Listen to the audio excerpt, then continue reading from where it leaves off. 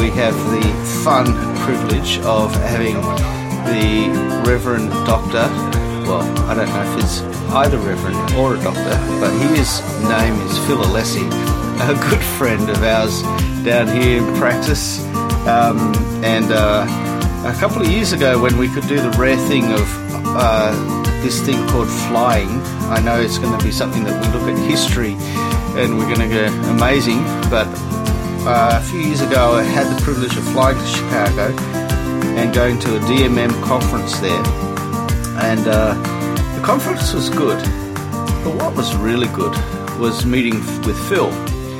And what was unique about Phil was not just Phil, but the company that he kept.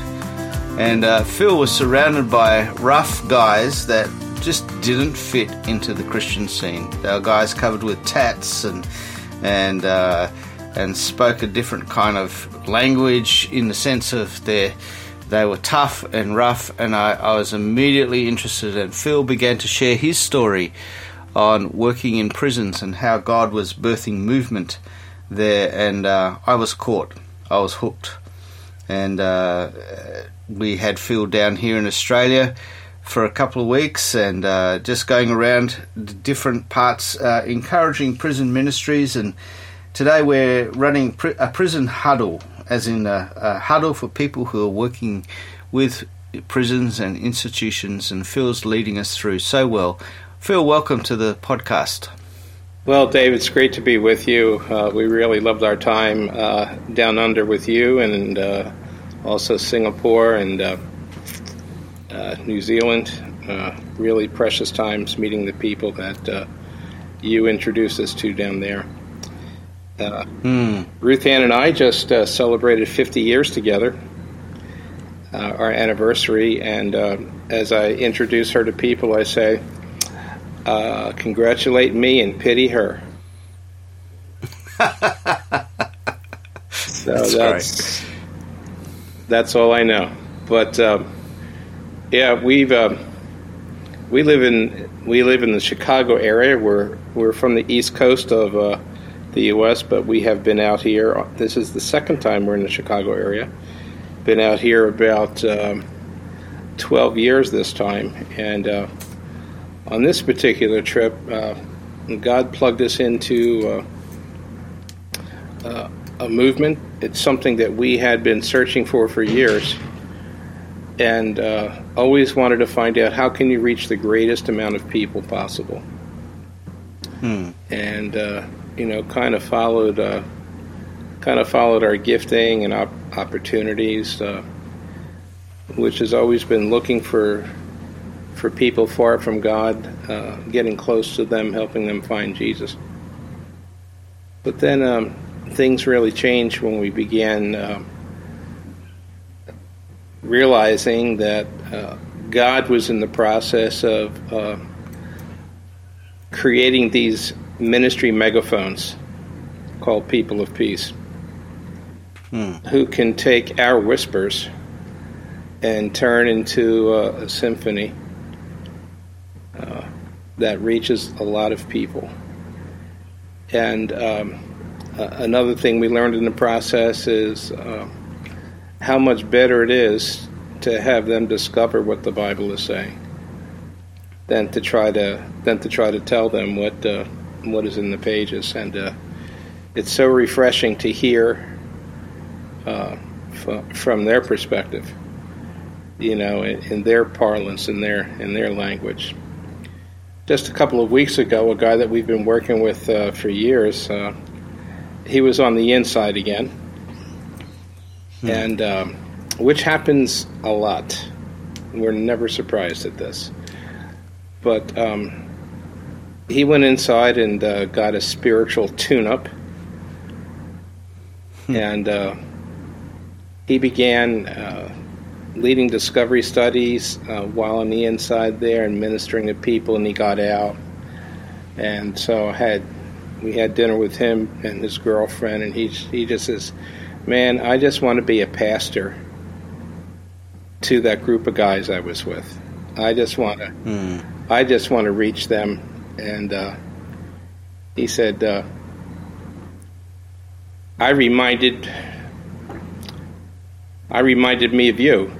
You saying to me that the things I had taught him over the years were really coming to fruition now. So I think that's part of the difference of what we're talking about here, is that the greatest potential for reaching people inside jails and prisons are already in the jails and prisons. And it's our privilege to come and encourage them, get to know them, coach them, teach them, and then let them share it on the inside with people. And it just goes so much further that way. It's not dependent upon people coming in, but it's dependent upon those that are already there. So that's just a couple of things that we've learned over the years and have seen God multiply that over and over again. Wow. For those that are interested or not aware of Phil's story, we'll be posting a link on the website, as Phil did a number of interviews outlining his story of how he jumped into connecting with prisoners, and subsequently, out of restricting himself to just a few leaders, or being restricted rather by authorities, the movement took off as inside leaders grabbed hold of a discovery process and started discovery groups, resulting in thousands of men and women coming to know Jesus. Phil, this might be a little bit of a curveball question, but what's so great about Jesus?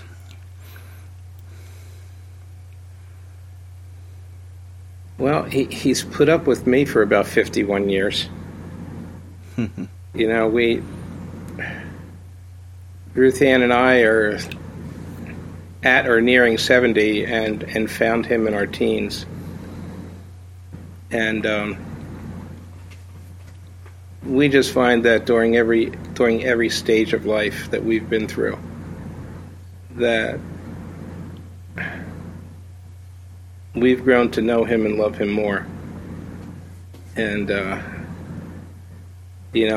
never thought as a teenage kid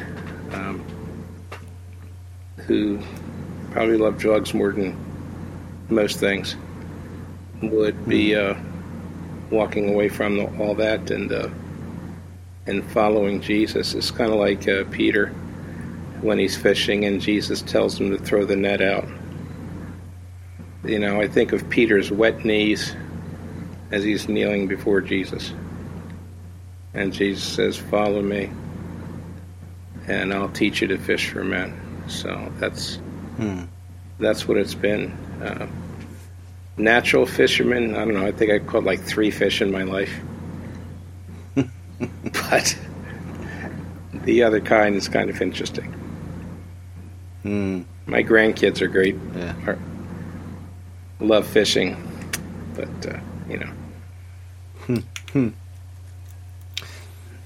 And what does Jesus do in prisons with prisoners and in places of darkness? What's some of the works that Jesus you see? You're living in that world and you're interacting, and what does Jesus do? Yeah, when guys say, after finding Jesus, when they say, "You know what?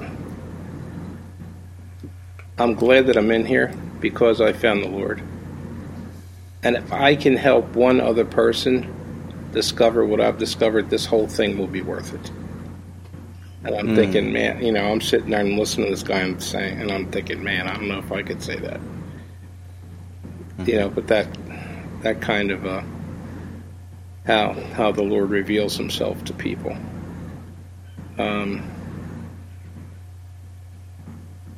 And just answers to prayer, how guys and gals are seeing the Lord answer prayer in a pretty amazing way on the inside. And it's also how you define words. When Jesus said in Luke 4, coming from Isaiah 61, that I will proclaim liberty to the captives. There are guys and gals on the inside that realize that even though they're captives, they're free. And some of them even have a burden for reaching their captors. Seeing officers come to faith. And that's probably not a large number, but just seeing that beauty come through. A lot of what's happening in the world today, in terms of different ethnic groups and political groups dividing more and more and more and backing away from each other. I think of one of the guys on the inside who told us about the tables on the inside. That you have a table where there would be African American prisoners. There'd be a table where there's Latinos. Another one where there's whites, and they just kept to themselves. But when they started studying the Bible together, a thing just naturally happened, and that those tables got mixed.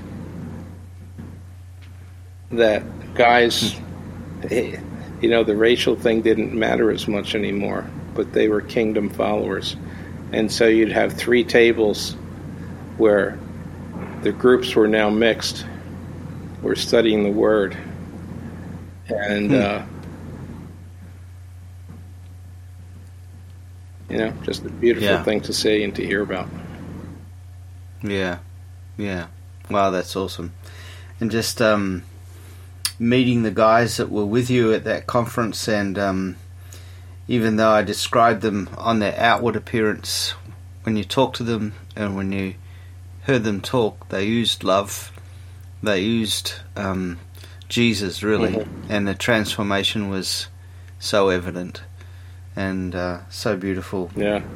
And so you're really saying that prisoners turn up in prison and find liberty and freedom. Yeah, it's amazing. I kind of see prisons as movement petri dishes. That it's this warm medium that add the seed and it'll take better. I think I don't know, comparing Starbucks to prisons, I don't know.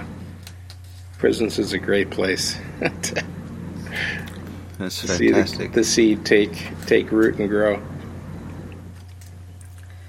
During our prison huddle that you're leading with us here in Australia, we had a guy who had been in prison, and he was part of our group, and he shared about how going to prison for him was like fasting, and gave him space and spiritual longing, because it stopped him in all the activities and gave him time to reflect, and suddenly there was spiritual hunger. We really need that a lot in our lives, don't we? Time, space to reflect, and space to meet with Jesus, I guess. And yeah, I think of one guy. His name was Big Jim, and his son was like a 20-year-old leader in one of our pods, and he told us about his dad was in at the same time. So I got to meet with Jim, and Jim gave his heart to the Lord. So you've got family members in different parts of the jail. And one of the things that Big Jim would say was, I was on a 55-day Jesus vacation. And awesome. That's where he met the Lord, and he's with the Lord now. He's been gone for about 5 or 6 years, but wow, what a joy to see that guy come to faith. Yeah. You now are involved in multiplying and training other leaders, and and I guess multiplying the vision for disciple making movements. What are you learning as you jump into that sphere of encouraging others and training others, and what are some of the things that you're picking up from your own story and able to pass on to others, and you're saying, oh well, this is actually really valuable, it's really like gold, and what as you're passing it to others and you're seeing certain things find traction, what are those things that you're passing on to others, and what's the things that take you by surprise that you've learnt that you didn't realize you learnt along the way? Yeah, one of the interesting things is the journey as to how somebody becomes involved. And invariably, it's some kind of personal connection that there is between people that are drawn to prison ministry. There's usually a relationship with a friend, a family member, or even just hearing. My partner Corey in Kansas City, was praying, God, where's the low-hanging fruit? Where's the fruit that if I just walk by the tree and sneeze, that it's going to fall off the tree? And so people began telling him, man, if you want to find that, go to jail. And he's in the center of the U.S. He's in Kansas City, and he found some ministry partners and just really found that to be true. Another thing that we're finding is that people who start getting involved find out pretty quick that they really need to connect with somebody else that's doing this. It's not an easy thing to go alone. And, to have a fellowship of people that are pursuing this. So for the last 3 or so years, we've had different prison ministry huddles that are going on in the U.S., some in the U.K., some conversations in Africa. And but word gets around and people start reaching out. Man, I don't want to go this alone. I want to hear what's going on in other places. Yeah. So just the whole dynamic of really going for low-hanging fruit where there is hunger, and I think prisons take us by surprise. We often, they're by their very nature, they are locked away from our sight and our view, and also generally we find ourselves potentially quite intimidated by prisons because of the nature of people in the prisons, and yet it's surprising to see, hey, this is where you'd go for low-hanging fruit. This is where you'd go to find hungry people. This is where you actually find people having space to think about Jesus and hunger for transformation. But then you're also saying, the importance of team, the importance of doing this with others. You can't do it alone. I guess there's a lot of discouragement in this area. There's a lot of ups and downs. A lot of, if you drill down into the beyond the flagship story, you find a lot of broken lives just walking out their brokenness and encountering Jesus in the midst of that. How do you cope with the downs?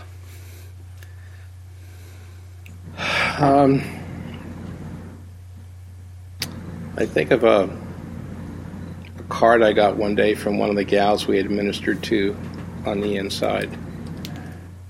And she said, "Don't give up on us because we're worth it." I thought, man, that's encouraging. One of the guys that I invested a lot of years into, his ashes is on my bedroom dresser. Wow. He reached all kinds of people on the inside and was one of the most fruitful disciplers that we had.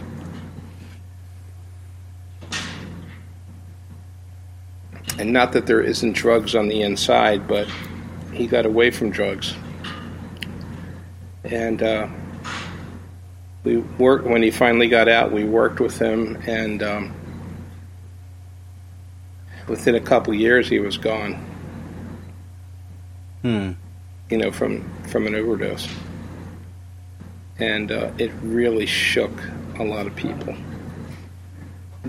And we ministered to his daughter quite regularly. She was homeless for a while, living in a van and living on the street. She now has 5 kids, and it's still not an easy time for her. But Scotty, that we've shared his book and we've talked about his movie. He's now pastoring. He's now part of a church where he's the prison staff pastor. And this church is totally populated by people outside of prison, coming out of prison, and people going through recovery. And he said one day, he says, you know what? This is a church of broken toys. And I thought, yeah. The brokenness is very visible. But, I go back to what Jen said. Don't give up on us because we're worth it. Just before we started, I got an email from, Chris, one of the tattooed guys that was in Chicago. Chris is tough, but he doesn't mess with his sister Tammy, okay? You just don't. So Tammy just sent me a text and said, Phil, I have a friend that really needs help, and I think you're the guy that can help her. And my response is going to be, yes, we can.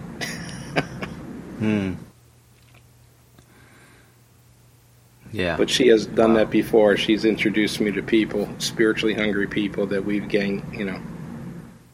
come to know and appreciate over the years. Amazing. What are you discovering about church? Phil, often we're so preconditioned to what church is in Australia, and I think probably maybe even more so in the US, where you've got a very prescribed model, whether it's a evangelical or Pentecostal or whatever model of churches that we're from. They're basically very similar, where you turn up on a Sunday morning and you have songs and then your sermon and the response and yet I would imagine church, the word church, looks very different for a group of prisoners. And what are you discovering about church that as a model for prisoners that we could learn from? Yeah, I think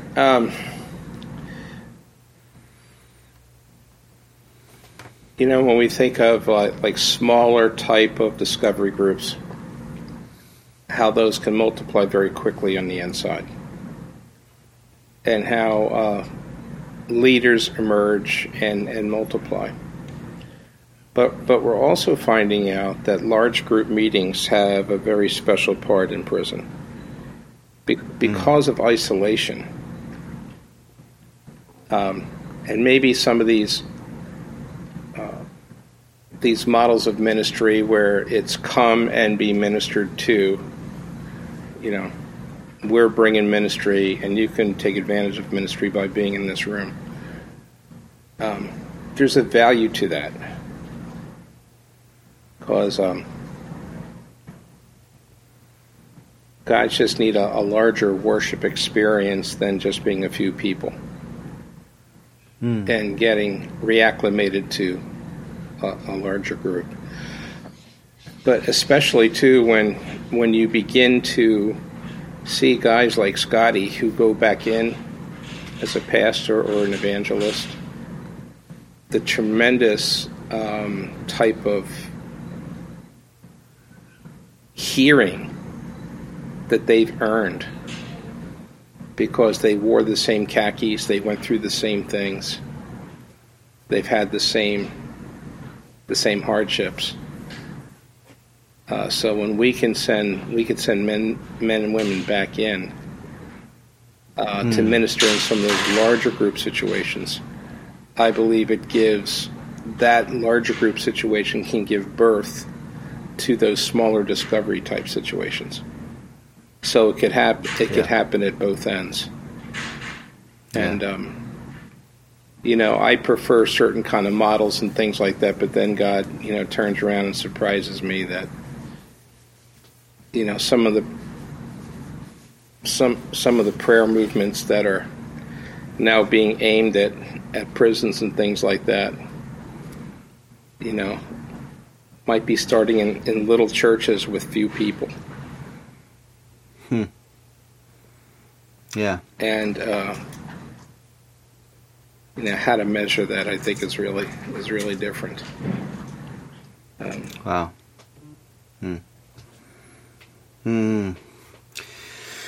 It's very, very important for us all not to get stuck into a pre-described model of church, I think, in either end of the spectrum. When we jump into one, we go, well, we can be sold into a model of church when actually Jesus says, make disciples, and let church take care of itself in that sense. And that can look like a large celebration, and that can look like a small group of 3 guys sitting around the Bible. And we're not to prescribe it. I think what's really special about what I see with what you do, Phil, is the fact that not just are you reaching prisoners, but suddenly it multiplies. Prisoners reach prisoners, prisoners multiply. Guys who come in start groups without too much training, often well before coming to the Lord. They move to another prison and they take up the scripture lists that you give them, and groups are started. And so the key in all of that fascinates me is multiplication and ordinary people being able to take what's in their hand and multiply Jesus and his word to others. What's your reflection as a last point of call in our conversation today? What's your reflection on multiplication? Just how natural multiplication is when other things are present. I've got quite a crop of sunflowers going on this year. I took a sunflower seed 3 years ago, planted it, and I had a giant sunflower that had like 2,200 seeds in it. Wow. So I just took about 100 of those seeds, and I put them in the ground. And got these 11-foot monsters, each with 2,000 seeds themselves. So, put them in the soil, add water, things. I think of a guy named Kevin who, young 22-year-old guy, he goes in for armed robbery, 3 counts in one night. So it was a bad day in his life. And so he comes to the Lord. I baptize him in county jail. And what a great story! He started a DBS, and each of the prison cells, in this case, has 2 bunks and 2 chests where you put your belongings. So he started a group, and he had 4 guys sitting on the top bunk, 4 guys sitting on the bottom bunk, and 2 guys sitting on each of the trunks, bunks and trunks. And so he was leading it, and all of a sudden he points at one of the guys, he says, "Okay, you take this one, and I'm going to go to another cell and start another one." So, it's not because I told him to do that or anything. It just occurred to him that this has to continue. Yeah. Amazing. The stories of Jesus about multiplication often involve seeds. Yeah. The kingdom is like. Mm-hmm. And then he talked about seeds that grew and multiplied. He talked about the kingdom being like a mustard seed, which is a small little plant, suddenly being transformed into a large tree. Yeah. And which many birds could find roosts in. And Jesus talked about being like the kingdom is like yeast that transforms a whole batch or a whole batch of dough. And we definitely see that. Well, thanks, Phil. It's just an awesome word of encouragement to be able to sit with you and hear. Just as we finish, Phil, are there you know quite a number of people in Praxis as you've been mixing around the place, and there's going to be many others who are listening into this and who are engaging in various ways. What's a final word of encouragement if you would be speaking directly to them, ignoring me? What's something you would like to say as we finish this podcast? I know I was with you guys and gals only a short time, but I just love you and pray for you all the time, and I just so appreciate your practices and the things that you're committed to. I love your sense of adventure, going after harvest where people just usually don't think of going. And, I'm just, in the years ahead, there's going to be people who were once in prisons that are going to be your ministry partners in the community. And God's going to send them back. I think of the demoniac in Mark chapter 5. You just back up a little bit, and Jesus is giving the parable of the sower and talks about the good soil. Mm-hmm. Fast forward, Jesus takes the disciples across the lake and meets this guy that's chained up in a graveyard, and basically says to the disciples, "This is good soil." Mm-hmm. And so the good soil goes and reaches 10 communities, 10 cities, the Decapolis. And then later on, Jesus comes back through, and there's 4,000 people waiting to hear him. And I really believe that demoniac was the one that set the stage for that. So these people that the world doesn't look at, Jesus would take a boat trip to meet and to send them. So go find them. Yeah. Go love them. Go send them. Fantastic, Phil. Phil, may this season where everything, for us in particular, talking from lockdown here in Melbourne, we're looking forward to the day when the borders are lifted and we can travel once more. We'd love to see you again down under and part of the crowd, and also that'd be really exciting. But thank you, Phil. Right. What a great word of encouragement. Love to be your cheerleader. And, you're awesome, Phil. Appreciate all that you do, mate. Love you all. Okay then. God bless, David. Bye. Bye.